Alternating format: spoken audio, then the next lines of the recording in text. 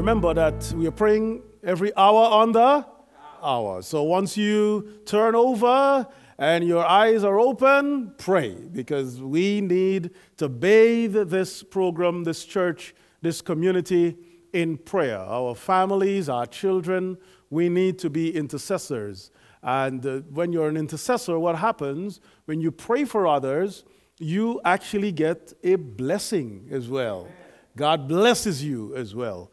Remember that on Wednesday evening will be our anointing service. We have agreed, the leadership team, that we will do the anointing service just after the preaching. So those who would like to be anointed, it's going to be a physical service right here. Physically, we will be anointing you and praying for you. And if you would like that to happen, we're asking that you register your name with one of the elders or the leadership team or pastor so that we can have an idea of how many persons will be staying for the anointing service.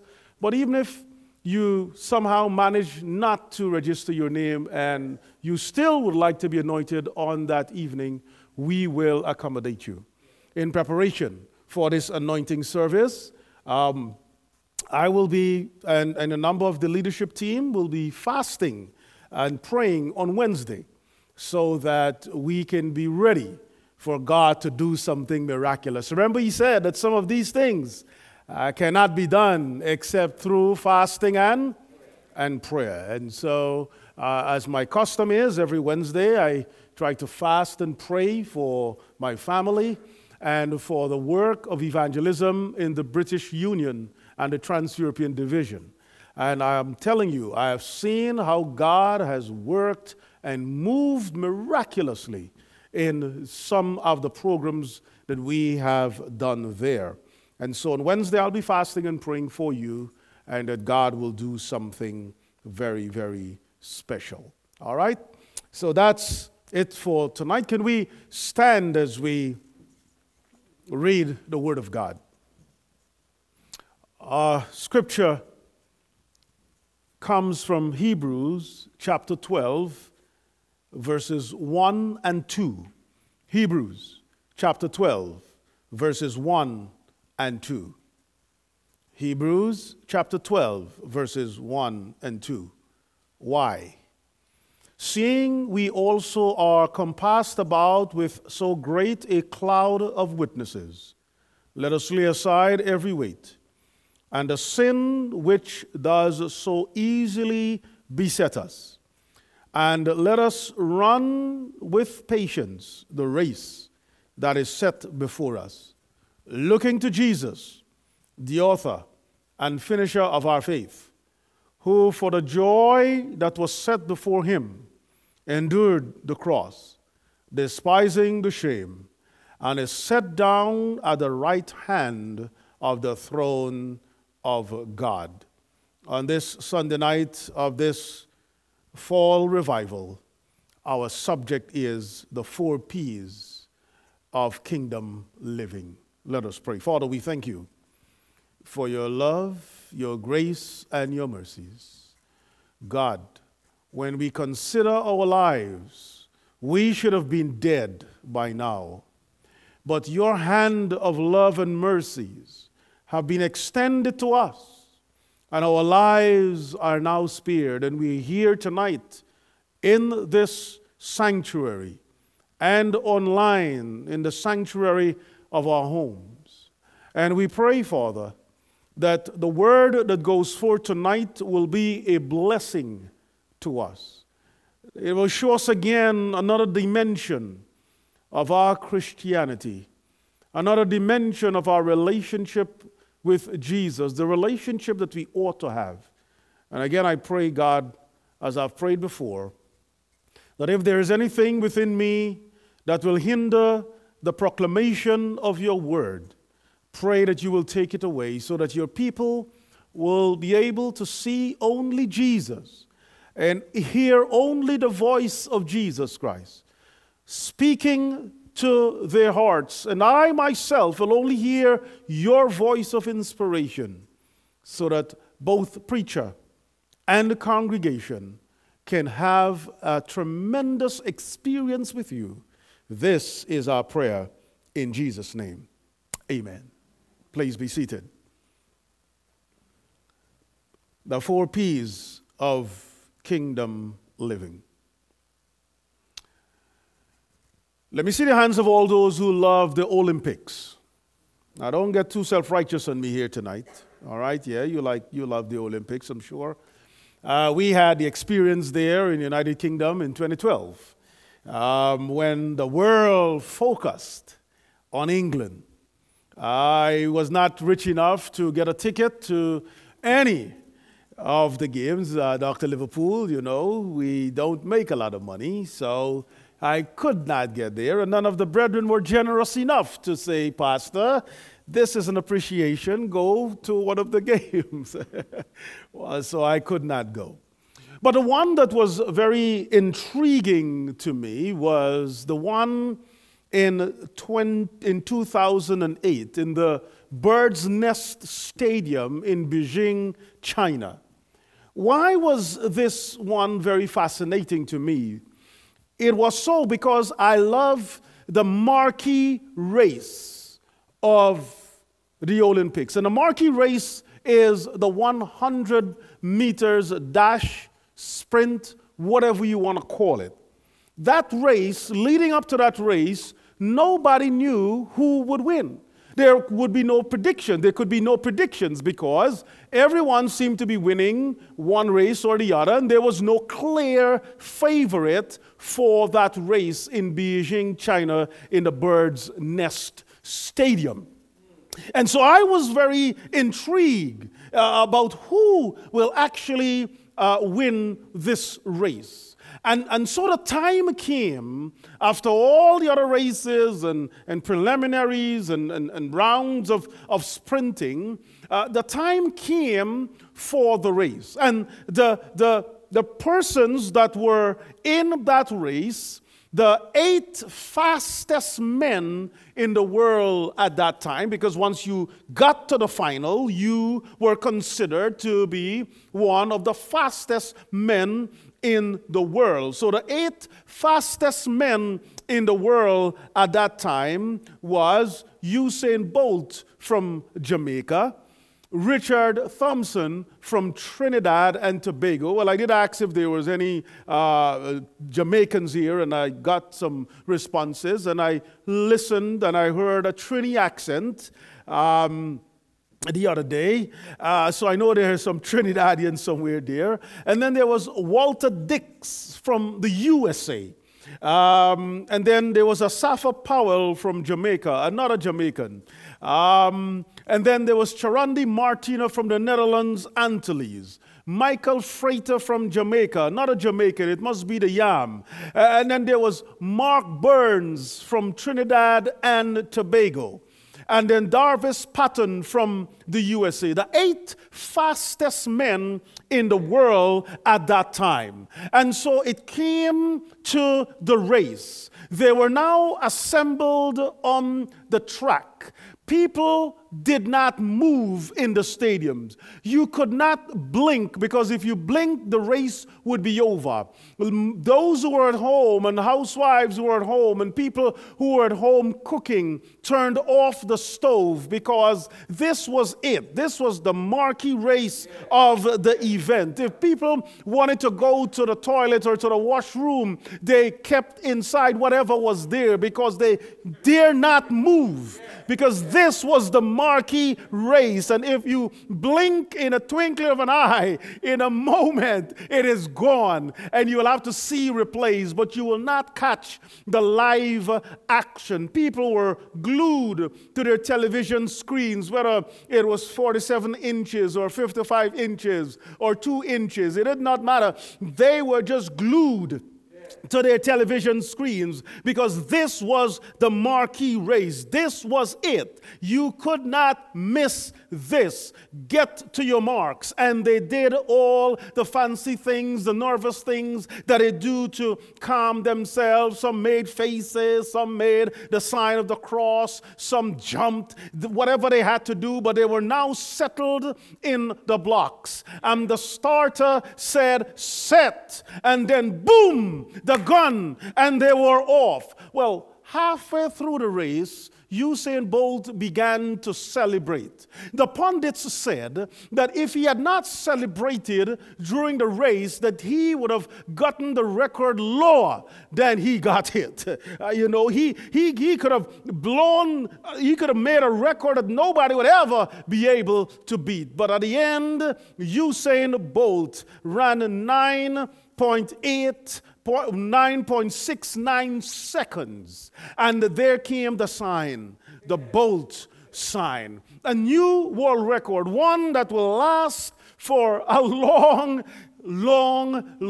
time. And as I looked at that race, and as I thought about it, and as I studied it, I wondered, what is it that we can learn from these athletes that can actually transfer or translate into some spiritual lessons that can teach us how to be Christians who are people who are prepared for the kingdom, people who are living for the kingdom, people who are preparing not for a corruptible crown, somebody help me here, but for a crown of glory that God has gone to prepare for us, that Jesus Christ is working on for us, that Jesus is designing for us. How can we live a life that is pleasing to God?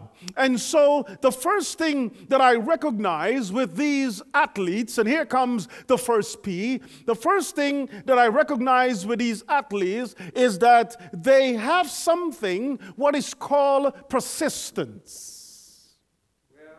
Persistence. You see, persistence says to me that even though I may try and I may fail, I keep going.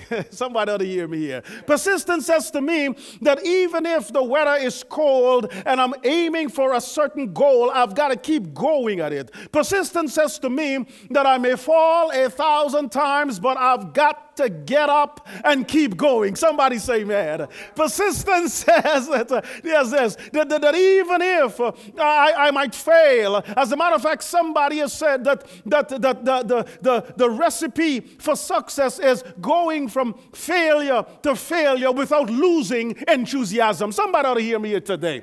You go from failure to failure without losing enthusiasm, and then you will recognize that you have succeeded.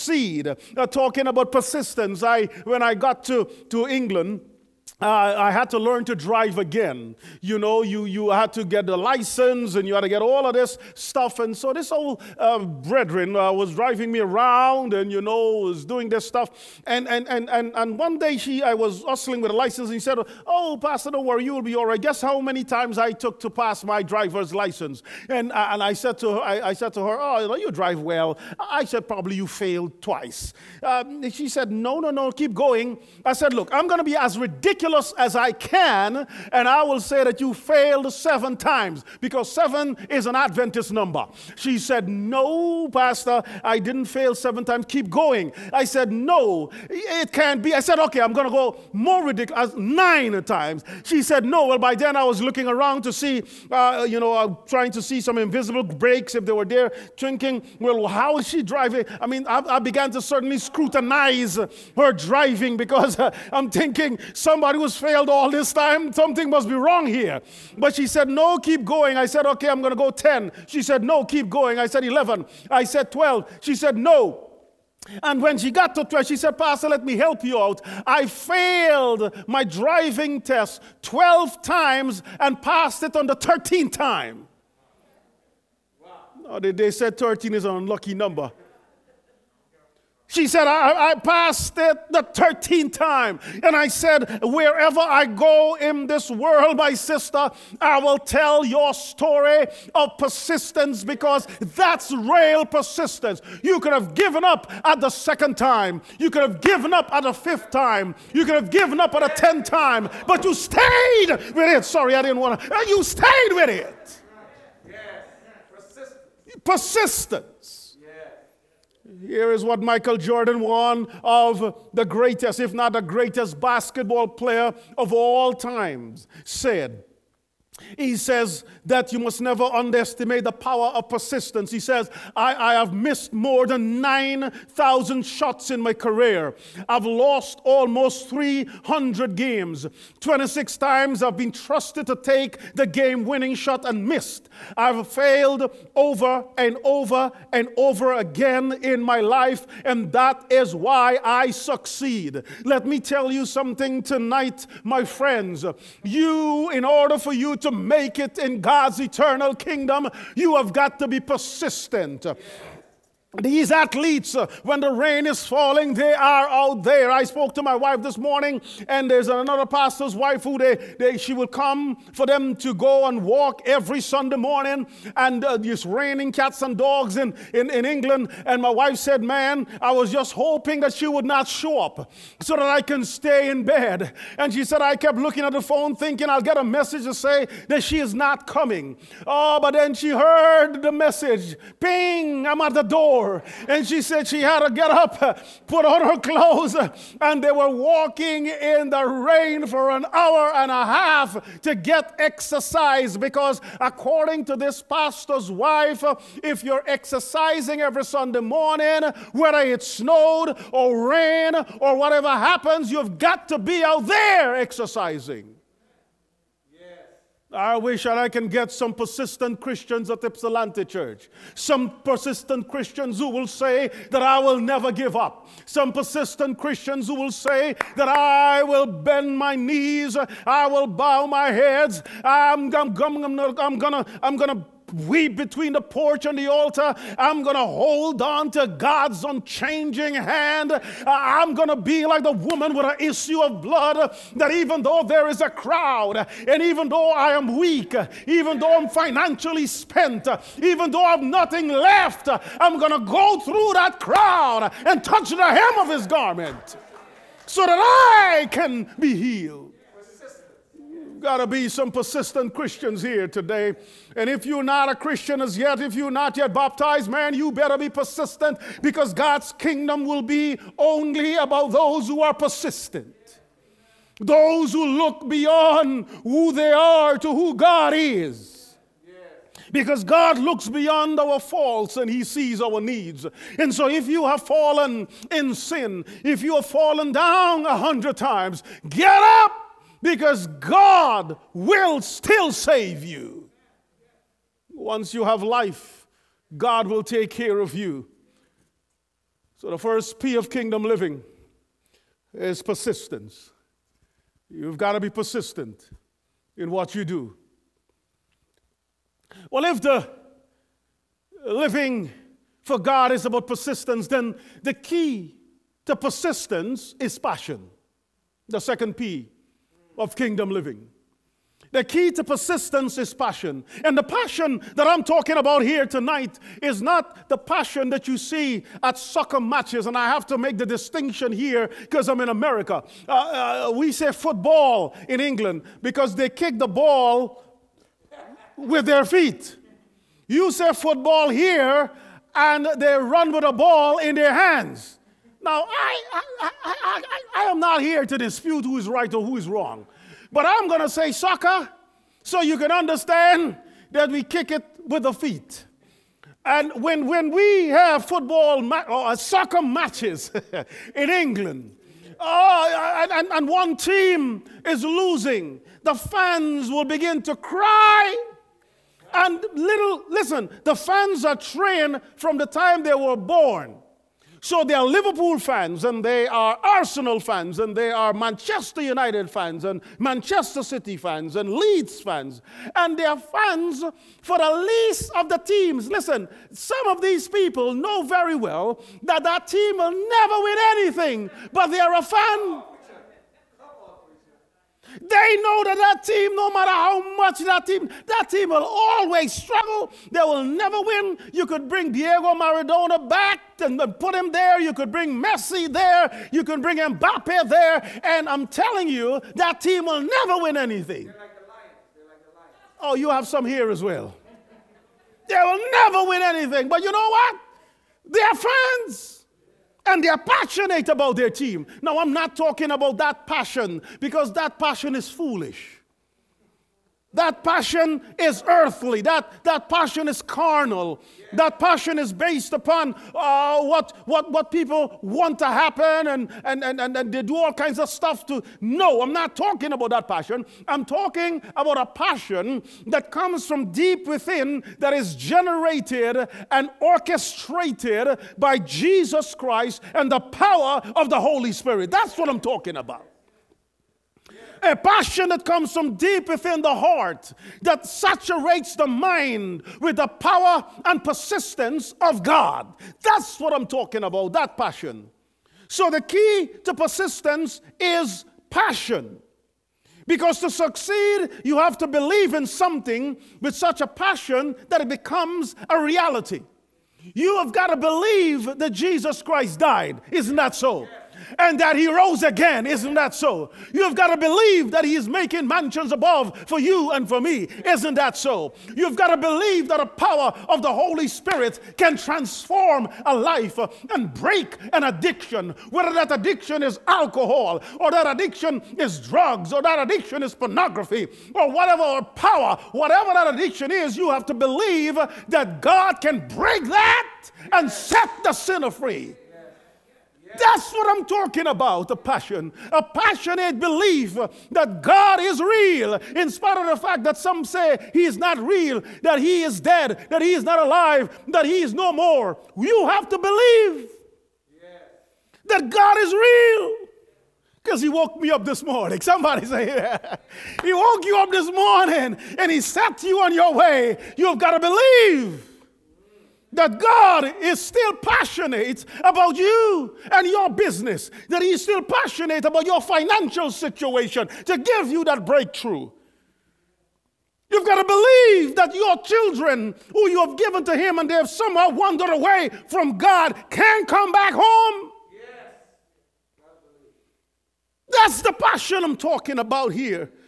Oh, sometimes we have some passionless Christians who are not passionate about what they believe and the way they live. They don't live that passion. And the people who are looking for an example, looking to them for something, don't see anything because there's no passion. I see passion in football. I see passion in cricket. I see passion in hockey. I see passion in basketball. But I don't see passion in Christianity in some Christians. Because we live as if God is not real. How can we live as if he's not real and we want to tell the world about a real God? Well, let me tell you something tonight. Those of you who are looking online, and I welcome you, that God is real. Passion. You've got to get passion for something. Here's what Steph Curry of the Golden State Warriors said. And I don't know how many of you know that he claims to be a Seventh-day Adventist. This is what he said. He says that being a Christian athlete means competing for Christ in a way which you always give your all for him. And win or lose, you thank him for the ability and the opportunity to play. It means giving all the glory to God no matter the outcome because you trust in his plan for your life. Now, I am not here to debate whether the young man should be playing basketball or not. I am not here to deal with the ins and outs, but what I do see is a young man who says that he is committed to Christ. And wherever he goes and whatever he says, he represents Christ, he says. He is a witness to Christ. So I'll leave that in God's hands, and I'll leave that for you to discuss. But what I want to make here is that there needs to be a reality check, a realization that God is still in the saving business for all of us. That God is still in this business of making us passionate Christians for him. That God is still in this business of establishing his kingdom in our lives. And that kingdom means that we must be passionate about him. Hear the scripture reading that we had. See what he says. See what the Bible says. The Bible says, looking to Jesus. Looking to Jesus, the author and finisher of our faith, who for the joy that was set before him. He endured the cross, despising the shame, and is set down at the right hand of God. If that does not talk about passion, then what does? God was passionate to go to the cross for us, in spite of the shame. Some of us, when we are faced with choices, we compromise because we don't want to be ashamed. We compromise because we don't want to be ashamed of what people will say. As the Trinidadians will say, how we gonna look? We wouldn't want to people to know this and to know that and to see this. Not God, in spite of the shame. The most gruesome and cruel death that anyone could ever go through, being crucified on the cross, what could be most shameful than that? And yet, Christ went there unashamed for you and for me. Talking about passion. He was there. Oh, the song says that he could have called 10,000 angels to destroy the world and to set him free. But he died alone for you and for me. That's passion, my dear sister Elder Young. That's passion for you right there. And so the first P of kingdom living is persistence. And if persistence is the first P, then the key to persistence is purpose, is passion. And then the key to passion is purpose. The third P. So if persistence is what a Christian is supposed to do and to live, then the key to persistence is passion. And then the key to passion is purpose. Now watch this. The purpose of life is to live a life of purpose. It might sound simple, but if you examine it, you will discover that really and truly, to have a purpose in life, you have got to be passionate about something. So here's the question. What is your purpose in life? Do you know what your purpose is? Do you know why you came into this world? Do you know why God spared your life last week when you should have been killed in that road accident? Do you know why people are praying for you? Children, what's your purpose in life? Do you know why your parents are making the sacrifice for you? Why they're praying for you? Why they're loving you? What is your purpose in life? Husband, what is your purpose in life? Do you know why your wife is praying for you? Why she's so supportive? Why she's there through thick and thin and all the foolishness that you do? What is your purpose in life? Wife, do you know why your husband prays for you? Why he works long hours to provide? Family, do you know what your purpose is? Church, do you know what your purpose is? Is it just to come sit here, have a nice time, beautiful place, nice equipment, and everything else? Is that it? Is that your purpose? Is that why Jesus died? I'm asking these questions, rhetorical questions, because I don't want you to put your hand up in the air and answer me. I want you to go down and kneel down by your bedside tonight. Get into your closet and you ask God to reveal to you. Because David, one day in the book of Samuel, he went in to God in his closet and he said, God, who am I?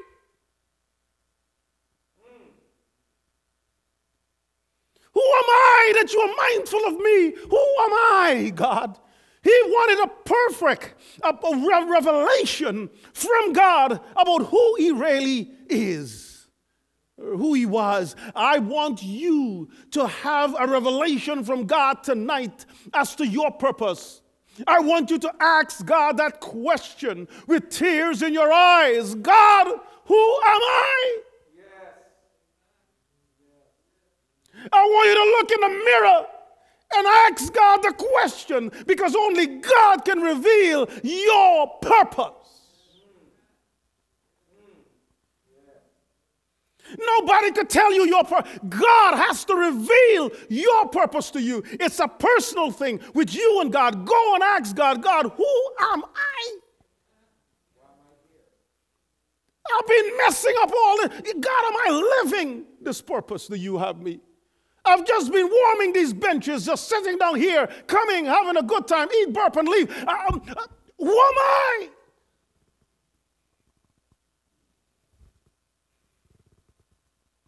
Let me tell you something. The time has come in this church, in this Seventh-day Adventist church, and in our lives, where we have got to make our religion a personal relationship with Jesus Christ. Our religion is not about doctrines. Our religion is not about a church organization. Our religion is not about what we're doing. Our religion has to be about a personal relationship with Jesus Christ. We have made our religion something about doctrines. We have made our religion something about a repetition of the Seventh-day Adventist church. We have done all of that, and because of that, we find that we are losing a grip on our salvation. People are leaving. They're backsliding. They're going. Our religion needs to come back to the purpose.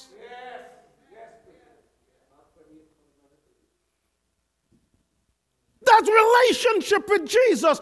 Go to your closet church. I beg you tonight and ask God, who am I?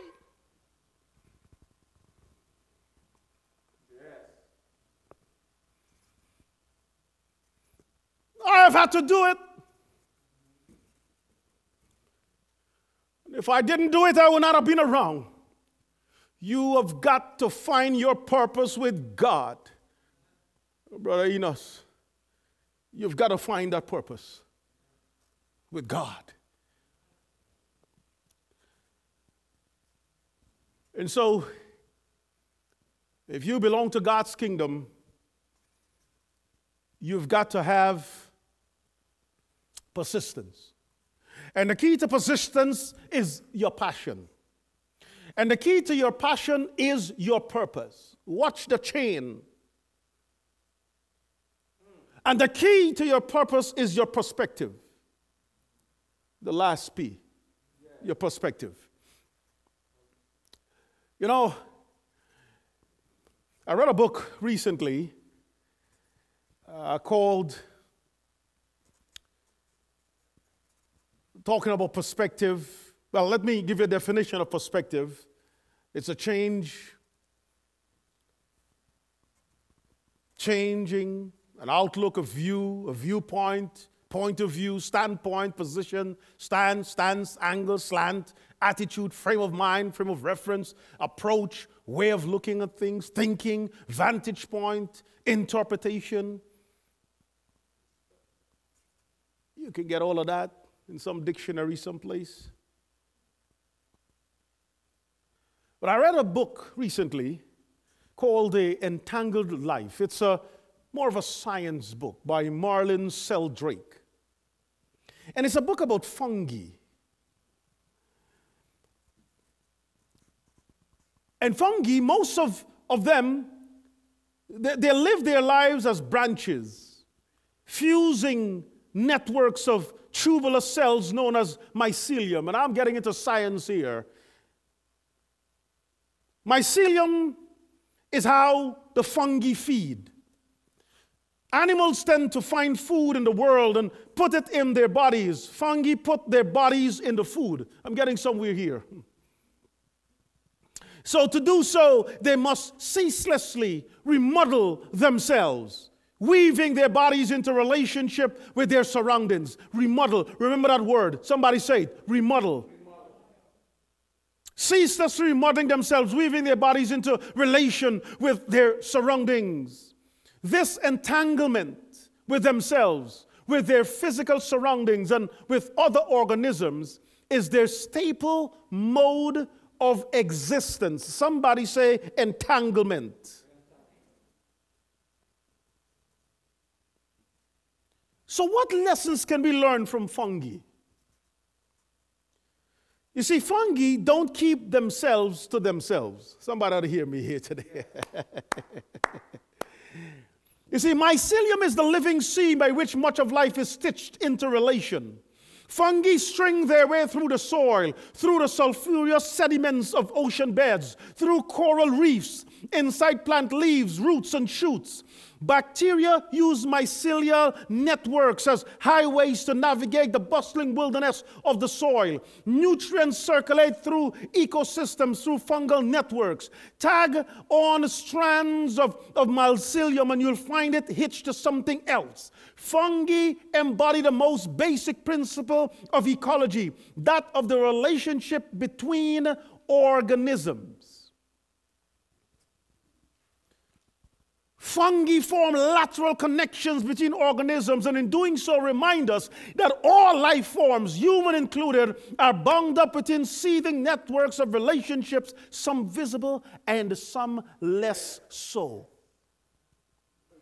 What am I saying with all of this science that I've just given to you? Is that if you think that you can be isolating yourself from others because you alone want to get to the kingdom, then you need to think again. Your perspective is blurred. And people who are going to the kingdom have a perspective that says that everybody is important. No, you didn't get me. You didn't get what I'm talking about. You didn't get what I'm talking about here. That everybody is important. Every person is important. If we recognize this, our attitudes to each other will change. Yes. Come on. If we recognize this, our attitude to the community will change. Yes. If we recognize this, our attitude to that young lady who gets pregnant, not by herself, because always is the young lady, right? If we recognize this, those two young people were caught up and there's a baby involved, our attitude will be different. The young lady who walks through the door with her short skirt because that's all she has to wear and comes and sits down there, our attitude to her will be different.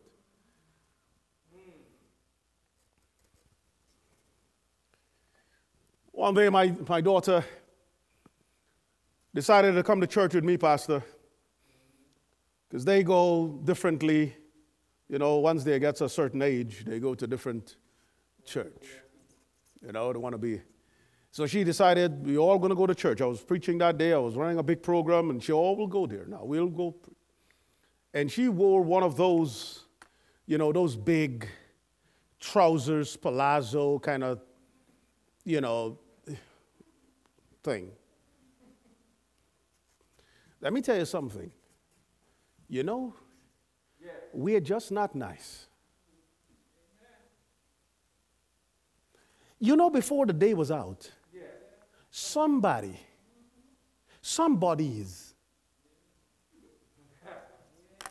found their way around everything that was happening at that big program that day to remind my daughter that she was the pastor's daughter.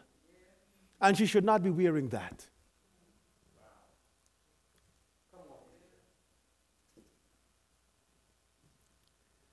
You know, I'll tell you something. Heaven will have a whole lot of surprises. Because lots of us don't understand perspective. When God looks at you, what does he see? Have you ever asked yourself that question? When God looks at you, what does he see? When God looks at you, does he see your past? Does he see your present? Does he see your future? When God looks at you, does he see that secret relationship that you're having? And coming to church and playing all holy and righteous? Correcting everybody, but sleeping around? When God looks at you, does he see that weakness in you? When God looks at you, what does he see? When he looks at me, what does he see? And if we can come face to face and to grips with that, our perspective on others and on life will be different.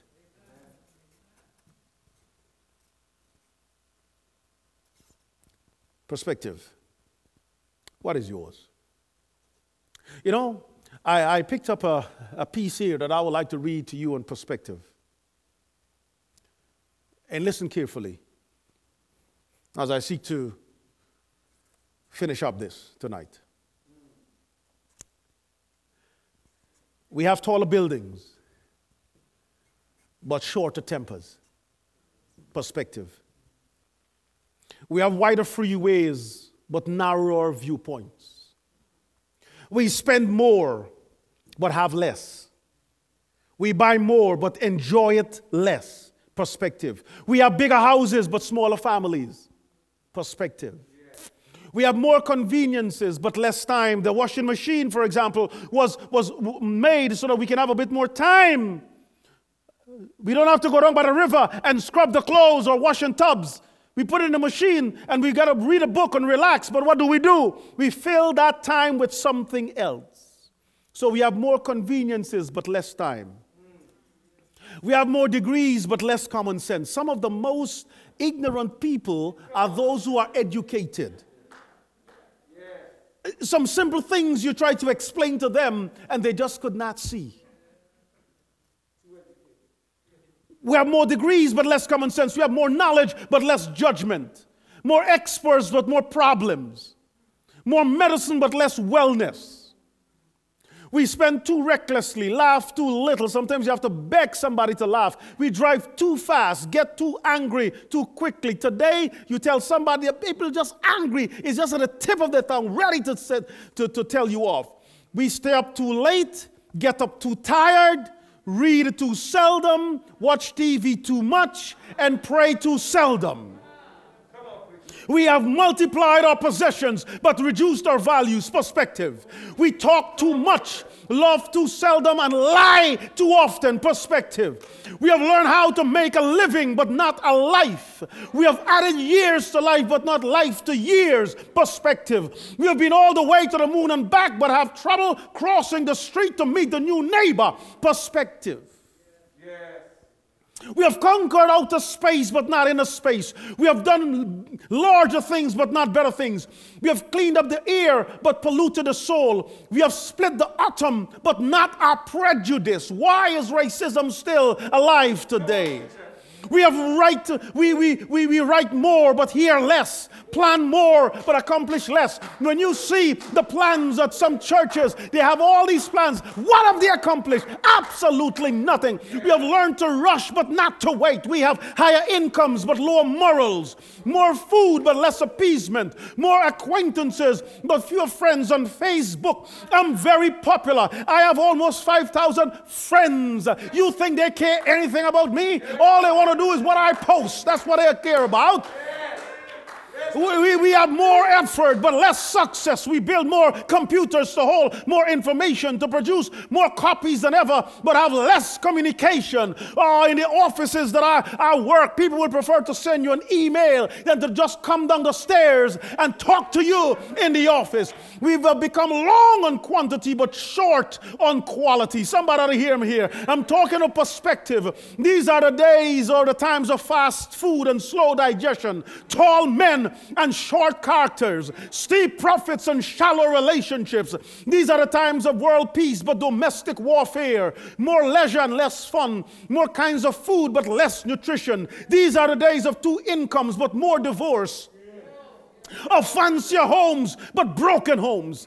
These are the days of throwaway morality, one night stands, pills that do everything from cheer to quiet to kill. This is the time. It is a time when there is much in the show window and nothing in the stock room. I'm talking perspective. Yes, yes, yes, preacher. Read, yes, perspective. Yes. So what is your perspective on life, on God, on your relationship with Jesus Christ? What is your perspective on your family, on church, on community? What perspective do you think God has of you and your relationship? Are you persistent? Are you passionate?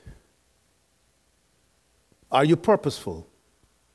Do you have the right perspective? Because if you have the right perspective, you'll be persistent. And if you're persistent, you will be passionate. And if you're passionate, you'll have a purpose. And if you have a purpose, you'll have a perspective. And if you have a perspective, you'll be persistent. And if you're persistent, you'll be passionate. And if you're passionate, you'll be purposeful. And if you're purposeful, you'll have a perspective. And if you have a perspective, you will.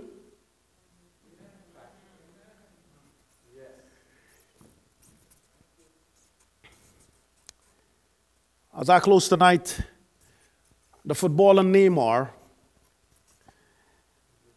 from Brazil, soccer player Neymar, forget what I am. Everybody thought that Brazil had won the Olympics gold medal in football, in soccer, before. But it was not so. I think it was was it 2015 when they had the Olympics there? They got to the finals. And when they got to the finals, it came down to penalties. And Neymar had either the privilege, the pleasure, or the pain of taking the final penalty. If he scores, Brazil will win. His name will go down in folklore. Songs will be made about him because it would be for the first time that Brazil would win the Olympics gold medal in soccer. He stepped up, slotted the ball. Now I'm using soccer language because I still play today to keep fit. Slotted the ball into the side of the net. And pandemonium broke loose. Brazil went wild because they had now won the Olympics gold for the first time. And while everybody was running helter-skelter and celebrating, and while millions of Brazilians and millions of Brazilian fans around the world were celebrating with Neymar, Neymar got his perspective right. He whipped out a bandana and tied it around his head. And it said on it, 100% Jesus. At that moment in the world, billions of people watching knew the name Jesus. They saw the name Jesus. Now, whatever your theology is or whatever you think about that and so on, that's not a point here tonight. The point I'm making is that this young man had the presence of mind to give Jesus the glory for the victory. Whether you agree with soccer or not, whether you want to play, I'm not here to say that. All I'm here to say is this young man gave the glory for the win to Jesus. And everybody around the world saw it. 100% Jesus. And if you think it was a bluff, the next year when he won the Champions League with Barcelona, he whipped out that same bandana. Again, millions around the world looking, and he said, 100% Jesus.